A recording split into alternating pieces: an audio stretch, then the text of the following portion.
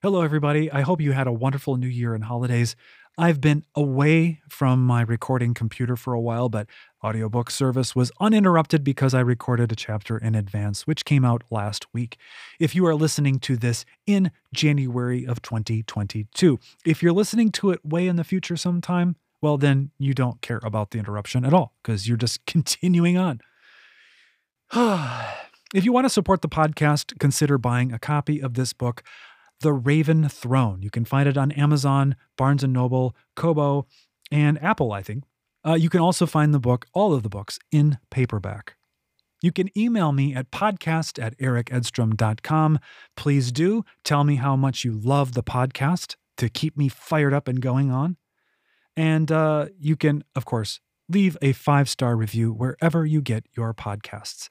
Now let's continue on with the program. Chapter 6, The Light of Your Attention. Kyla didn't want to go to the Warren. There were too many memories of Wen there, and it wasn't as if she had left anything behind. She didn't want the old fish oil lantern or the piles of rags they'd used for beds. But there was one thing she did want. "Ollie, have you found Startle yet?" "Yes." The cream-colored ball of animosity had not been in sight the entire way to the Warren. He had come to a truce with Kyla, but that wasn't going to make them friends. Even now, the bond was like a prickle of heat on the back of Kyla's neck. "Well, where is he?" No answer. There likely wouldn't be one.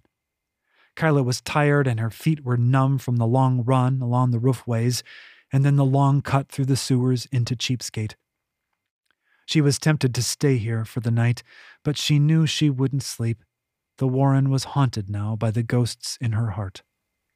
First was Nax, a void that left her bereft, as if her own name had been taken from her. The second was Wen, her brother and lifelong companion, her teacher. The den was no place for her, but more than that, it was farther from her goal. The objective of her visit, a black and white splotched cat named Startle, nosed through the carpet door that had served as Kyla's only barrier from the outside world for the better part of a year. She knelt and held out a bit of dried beef. The cat stalked close, posture low and wary.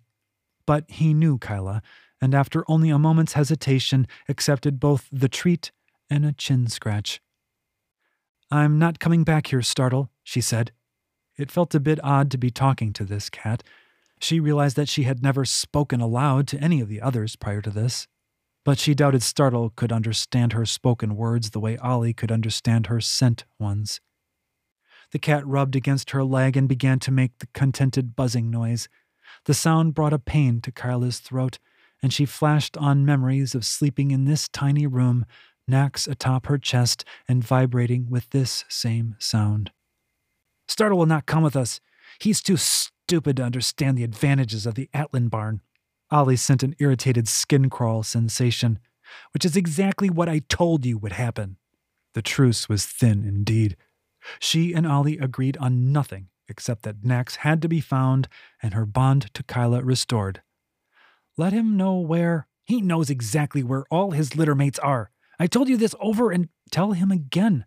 Tell him he's welcome." The concept confused Ollie, but Kyla felt certain that telling Startle he was welcome would make a difference, despite Ollie's assumption that a cat could go wherever it pleased regardless of welcome. "I told him. Let's go." Kyla stroked Startle from ears to tail, then made for her secret entrance of loose planks. A short climb later and she was atop the Warren.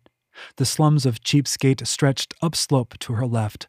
Beyond it stood the ring wall, the outer limit of the city of Starside. The combined smoke and reek of rotten fish surrounding the Warren smelled like home. But it was no longer her home. She didn't truly have one. She trotted along the roofline, leaping up or down when the elevation of the cobbled-together repairs and dormers required. And when she finally dropped to the roofs of the ramshackle hovels that made up Cheapskate, Ollie was there. He loped alongside her, sending irritated emotional jabs every now and then. "I didn't ask for this bond, you know," she sent to him. A long silence followed, absent all his rude sendings of fur being rubbed headwise and tails being yanked. Finally he sent, "Wen asked for it. He said that I needed to look after you." An ache formed in her throat. She swallowed it. What she should feel was anger. How dare Wen saddle her with his ornery cat? Did he truly think she was so hapless she required this cream-colored tangle ball to keep an eye on her? She couldn't raise much ire in the end. She had loved Wen, and it was clear he had loved her. And though Ollie seemed to despise her, his regard for Wen's wishes were touching. Maybe there was more to Ollie than thorns. "You're too slow," Ollie sent. He darted ahead and disappeared. Instead of giving chase, Carla slowed to a stop. A figure in black had appeared in front of her, the swirling tails of his cloak settling around black trousers and slim shoes that reminded Carla of Yika's. His face spoke of strength, but the faint lines around his eyes did not necessarily indicate age. He could have been 20 or 40. He wore a sword at his side. "You are Kyla Sai," he said. "You must come with me. You have oaths to speak." "Are you trezzed or are you just daft? I'll be following you to my granny's wedding afore I'll let you drag me off to the old man." He had to be one of the Hargus creatures, a mercenary or bounty hunter. "Let's dispense with the cheap's talk, please. You have never been the waif you claim to be." He stepped forward, no threat explicit in his posture, but neither was he relaxed. He was tightly wound, like a clockmaker's coil, ready to unleash violence in an instant. "Not a waif? That's interesting," she said. "My belly would argue against that, as empty as it's been these past few years." "The Atlan eggs you steal from the boy's barn keeps your appetite sated, and I'm sure the sensuals will feed you if you miss a meal." He stopped a pace away, hands loose at his sides, but one near enough the hilt of his blade. "But you have new responsibilities to bear, and with them comes advantages of coin." Father had warned Kyla of hucksters and their promises of wealth. Strangers offering money with one hand were picking your pocket with the other. Kyla knew many in Cheapskate whose entire living depended on swindling the passengers stepping off of ships. She had laughed along with them as the wide-eyed Marks walked off with a vial of seawater that was sure to cure whatever ailed them. So she would be a Radiant's daughter in a crinoline before she would fall for this fool's tricks. She made to step around him. "You need to work on your banter, my friend. You'll pilfer no sap's coin with that dung-tongued hooey." The man didn't move to intercept her, but as she passed him, a chill swept from her crown to her toes. She gave him a second look, but he was gone.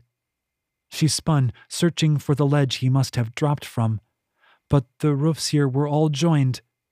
She stomped in search of a hidden trapdoor, but only provoked the angry residents below into shouting theories about her low parentage. The temptation to remove her queller was enough to make Kyla grip the ring, but Ollie sent a warning surge of anger at her. "Stupid cat," she mumbled. She hated when Ollie was right. The man's appearance and his whole bucket of bilge water was a trap. But why had he just vanished? He looked deadly, and Kyla had no doubt he could have given her a tooth-scraper of a fight. She rubbed her arms, still tingling with the chill of his disappearance. There may have been something Mercassine afoot. She wondered if the man was even a man. In stories, Domain could take on any form they wanted if they were given permission to do so. Perhaps Highest Benel had warned Marlowe that she knew his schemes. If he was sending people after her, then she would put a quick stop to it. How exactly, she didn't know, but not knowing how to do something had never factored into her decisions in the past, and she was still alive. Ollie went back to the Atlan barn, which suited Kyla just fine. The more distance between them, the fewer unwelcome opinions she received. The jewelry shop stood on a stretch of the Street of Sorrow's frontage where the wealthier merchants shopped and did their business. The store was closed, the front windows papered over to obstruct curious eyes. She noticed a mark above the front door, a vague nick in the wood frame. Father had taught her to never steal from such a place, for it was protected by the owls. Kyla had robbed numerous marks on the street, but she and Wen had never resorted to robbing homes or stores. That was the purview of the owls, and nobody who expected to live long crossed them. Or so the story went.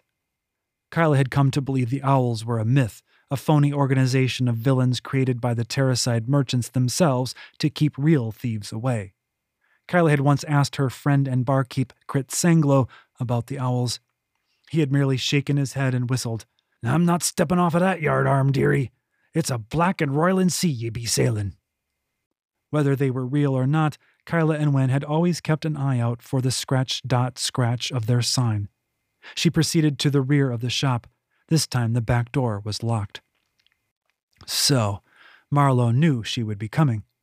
She pulled her canvas roll of lockpicking tools from her pocket. Father had made these long ago. Wen had held on to them. Now, Kyla had them. Aside from Kane, it was the only thing of her father's she possessed. She undid the strap and unrolled the canvas.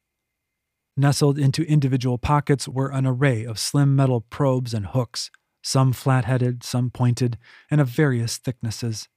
Kyla had practiced with them under Wen's tutelage. The idea had been to knock over a Radiance greathouse and make off with some gold platters or forks or jewels. Perhaps that had been a childish fantasy, but it had motivated Kyla to learn the workings of locks. They were not that difficult once one understood the way tumblers moved. Kyla was tempted again to remove her queller. When you could see the metal bits, you could open a lock just as easily as you could turn a key. But the Mercus vision wasn't necessary for a lock this simple. The lock released with a satisfying click. 15 minutes later, she walked into the whale oil glow of Marlowe's camp in the weird chamber of nothingness. The mysterious columns stood all around, each carved with a different symbol. The Domanic stones still lay where they'd been when she'd left with Flamishtak. Marlowe was there, too. He sat on the floor, leaning against a handcart full of supplies. He was puffing on a long-stemmed pipe, the smoke rising around his head like a ghostly gray wreath. He pursed his lips around the stem when he saw her. "I was expecting you earlier." Kyla drew Kane and began to toss it and catch it by the hilt. "I thought we were aimed toward the same thing," she said. "We both want the Hargath to lose Nax. We both want him dead. But Highest Benel informed me today that you knew the domain's price for Nax would be so ridiculously high I'd never be able to pay it. Did you think I would just accept being swindled?" "Don't be silly, Kyla. I know you will never give up, but the price is the price. Perhaps you'd be better off gathering dragon scales than sneaking into Dunce-Master's bedchambers." The temptation to stab him was difficult to resist, but she had stabbed him once before, and it hadn't done more than nick him. He was protected by some Mercosine trick that made his flesh like stone. She sheathed Kane and removed her queller. The metals around her blazed with Mercosine glow, the column symbols, the brass of the lantern, and the iron in Marlowe's blood. The man lowered his pipe and started to stand. Kyla focused on the gold ring he wore on one pinky. She sought it with all her senses, focused on its tone, its smoothness. Her fingers pinched, as if stroking the contours of the outer edges. She wanted to yank it from his fingers, but the more she sought to grip it, the less solidity she felt beneath her fingertips. Instead, she did her old trick of adding to the glow. This was heat. "Are you unwell?" Marlowe asked. "Your face looks—" He yelped and shook his hand. Hissing and hopping, he plucked the ring from his finger and dropped it onto the tiles of the cavern. The ring bounced with a clink, then rolled to rest at Kyla's feet. It lay there in front of her toes, glowing red as a fire ember. She stopped adding to its glow, and the heat faded. She cocked an eyebrow at Marlowe. "I'm showing restraint." He tapped the dottle from his pipe. "And I appreciate it, but this demonstration was quite unnecessary, no matter how marvelous." He put his pinky in his mouth and glowered. "That hurt." "Did you send a man in black to find me in Cheapskate?" "No." "He said I had to take oaths. He also hinted that there was money to be had." Marlowe began to add tobacco to his pipe. "I was wondering when they'd step into the game. That they'd allow you and your brother such freedom for so long is rather unusual." "What are you talking about?" Kyla was sick of his little mysteries. Why couldn't the man just speak direct and save everyone some time? He was almost as bad as the voluptuary on that count. You are a Shadline, obviously. Or that is, you will be one. That dagger has the unmistakable look of a Shadline blade, and you are already so moved by the force of destiny. How could you be anything but a Shadline? He laughed and shook his head. She drew cane again and held it to the light of the lantern. Everyone says this blade is stolen. Maybe so, but nobody ever accused my father of being in a sword cult. Does it need sharpening? Does it rust? Does blood remain on the blade when it cuts? The answer to all these was no. But still, father had owned the blade since she could remember. A headache came over her, so blinding she doubled over and pressed her fists to the side of her head. You are not well. Please sit. I will prepare some tea. Kyla didn't have much choice. The pain didn't relent. She leaned against the cart. We could save time if you would boil this water. Marlowe held up a small kettle. She couldn't bear to look at the stove flame, much less use the mercus to heat water, even if she knew how. She shook her head and covered her eyes. No? Marlowe put the kettle on a small whale oil stove. The smell of the steeping tea eventually reminded her to put on her queller. The moment she did, the pain subsided. The oddest thing. Your father was an interesting man, Marlowe said. There was an invitation in this statement, a question he wanted Kyla to answer. The voluptuary had tried the same thing, but Kyla wasn't going to tell them a kill-damn thing about her father. Those were her memories, and they had nothing to do with anyone else. But Marlowe wouldn't let it go. He handed her a dainty porcelain cup and took a seat next to her. The Black Cloaks keep close tabs on every Shadline weapon. He reached to flick the black blade in her hand, making a dull ringing that was quickly swallowed up by the chamber around them. If I had to wager, Kane here is new to them. My father had it for years, and went after him for several more. I didn't say newly forged. He took a sip of tea. I meant that this is newly discovered. The blade itself is at least 2,000 years old, else it would not be a Shadline blade. That it was in the hands of men all that time and not known to the Black Cloaks is beyond Till's ken. That is, it isn't possible. His eyes were serious, brow furrowed. So either they allowed it to remain free in the world, or they did not catch wind of it until recently. And how would that be possible? Perhaps other forces concealed its existence? He took another sip and sighed. That is good tea for being mere hard black. Doesn't even need honey. Kyla's head had cleared enough that she could drink her tea. The lantern light still seemed too bright, but with the queller on, at least she could bear to have her eyes open. Whether it's a Shadline or Smith Frex cast-off is no care of mine. The Black Cloaks can recite all the secret oaths they want and leave me out of it. This blade is mine. It stabs and it cuts, and that's all I need or want from it. Marlowe reached to pour more tea from his kettle. But that's not all it will want from you. I'm no lore master, but like your bond with the cat, the blade has bonded to you. But for what purpose I know not, but it won't long remain a secret. He nudged her with his elbow. If you would learn more, go with the man next time he appears.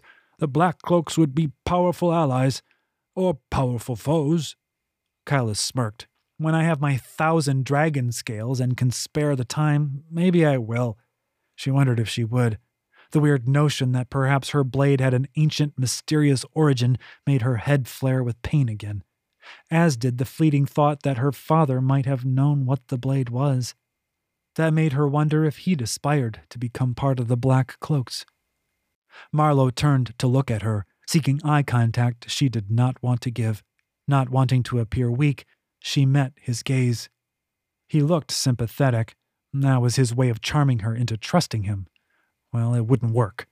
Why don't you go get the scales you need, Miss Sai? What, from the Eyrie? You think I should just climb up there and collect a sack full of them? He didn't smile or even so much as flash an eyebrow. Yes. I've never even been to the Citadel. I'm sure there are a bunch of gates and guards between me and it, and in case you weren't aware, my face is known to the Watch. That is no matter. I will take you there. And won't the Hargath have you killed the moment you step foot outside? Not necessarily. He would use me for my talents before making me a permanent part of the wind. But his methods are unpleasant. I'm aware. He made a pained laugh. Indeed. Imagine growing up with him. She couldn't imagine such a thing, and she didn't want to. Why don't you skip to the part where I say no? Because you will say yes, my dear. I have it all planned. But for it to work, you must loan me your queller. He paused while Kyla uttered a long series of Kill's tongue curses. When she ran out of steam, he continued, I must remain quelled to avoid being discovered, but you, Kyla, do not require such protection. The Hargath would agree. He would love for me to go about with a naked mind. Marlowe retrieved his pipe and began to tamp in fresh leaf. Always making assumptions. But you, my dear, have such facility with the Marcus that you may learn a skill I have only dreamed of. You can surely mask your own power, and I will teach you. He seemed quite proud of his generosity, puffing away as he put a flash taper to the bowl of his pipe. This offer was at least as suspicious as the cloaked man telling her she had oaths to take. Knowing you, there's more in it for you than me. What's the trick? No trick.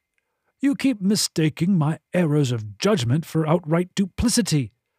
Do not forget, I was hoping to get you out of Starside when we met with Benel the first time.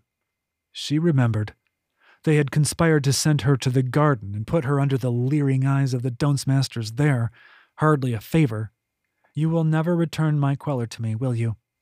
He merely smiled at her. I would beg your indulgence to keep it for a while, at least until this misunderstanding with my brother can be resolved. He meant until his brother was dead. Kyla had every intention of making that happen soon, but without the queller it seemed more likely the Hargath would find her, drain her Marcassine power, and leave her body tossed into the garbage-burning room down the hall from his crypt. If Marlowe could truly teach her the skill of masking her own power, then perhaps it would work. But that didn't solve the greater issue of how she would get to the Eyrie. Even if I got to the Eyrie without drawing the Hargath's notice, it's high up on the mountainside. That is not a matter of climbing a rain gutter to a roof. It'll be cold up there. And surely her Enlightened has her fell guards posted every few feet. Marlowe puffed, making the herb in his pipe crackle and glow. He blew a great gout of smoke into the air. How many men have asked to court you? I have little time for making eyes at boys. Besides, she said, I'm not really the type to draw that sort of attention. Believe me, young lady, you have everything a young man might desire, save some padding on your bones. You are well-formed, of expressive brow, have a charming elfish quality in your chin and nose. You have the most remarkable eyes I have seen since losing my dear Spin-Hetta. The reason young men do not approach you is twofold. First, they fear you will stab them, either with your sharp tongue or your shadline blade. Second, they assume the fortifications around your heart are too strong, and so they do not approach. Do not make the same mistake about going for the Eyrie that lads make about your affections. Each goal can be won by a determined heart. Indignation warred with embarrassment in Kyla's gut. She wanted to smack the grinning Dunce Master. One did not speak of such things, especially an older man to a younger woman. Who was he to offer such counsel? Marlowe didn't waver under her glare. Do not point the light of your attention too much on my advice about love. I meant to turn your thoughts to the Eyrie. I assure you, the fell guard counts on assumptions to keep intruders away. My former source for scales returned there many times. You know you will attempt it, for what other choice do you have? It came back to Nex, of course. Kyla had to satisfy the domain's terms, or she would never regain her beloved one or the bond. Can you teach me to ignore the mountain chill, as well as how to mask my mind from the Hargath?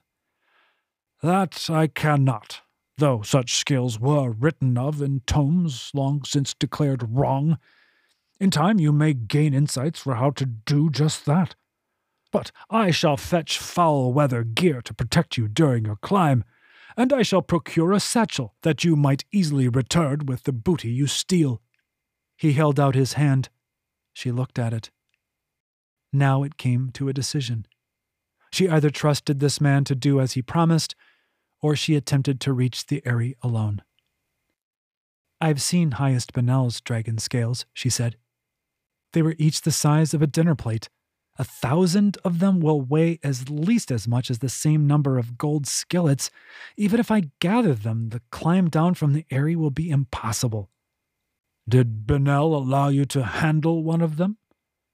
When she didn't answer, he nodded knowingly. "I thought not.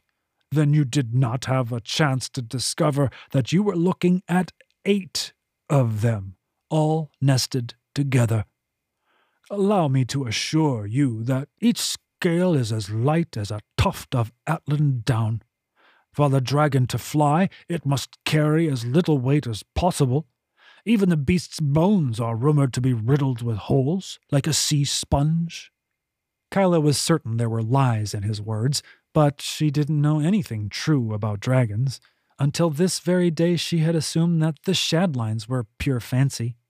"How many stabs of this blade can your body deflect?" she asked, holding up Cain. He swallowed, revealing what she had suspected. The limits of his invulnerability were nearly reached already. "Good. Then know this.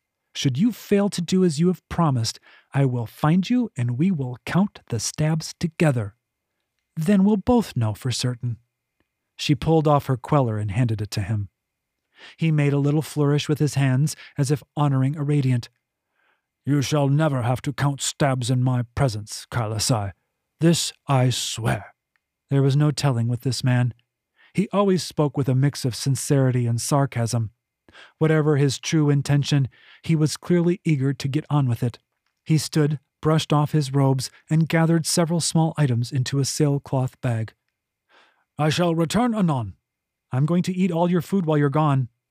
His grin wavered, and Kyla took pleasure in it, knowing he had incurred great expense bringing these supplies here. He had obviously not left the Durslin wheel, and he had not asked any of his hired goons to bring it.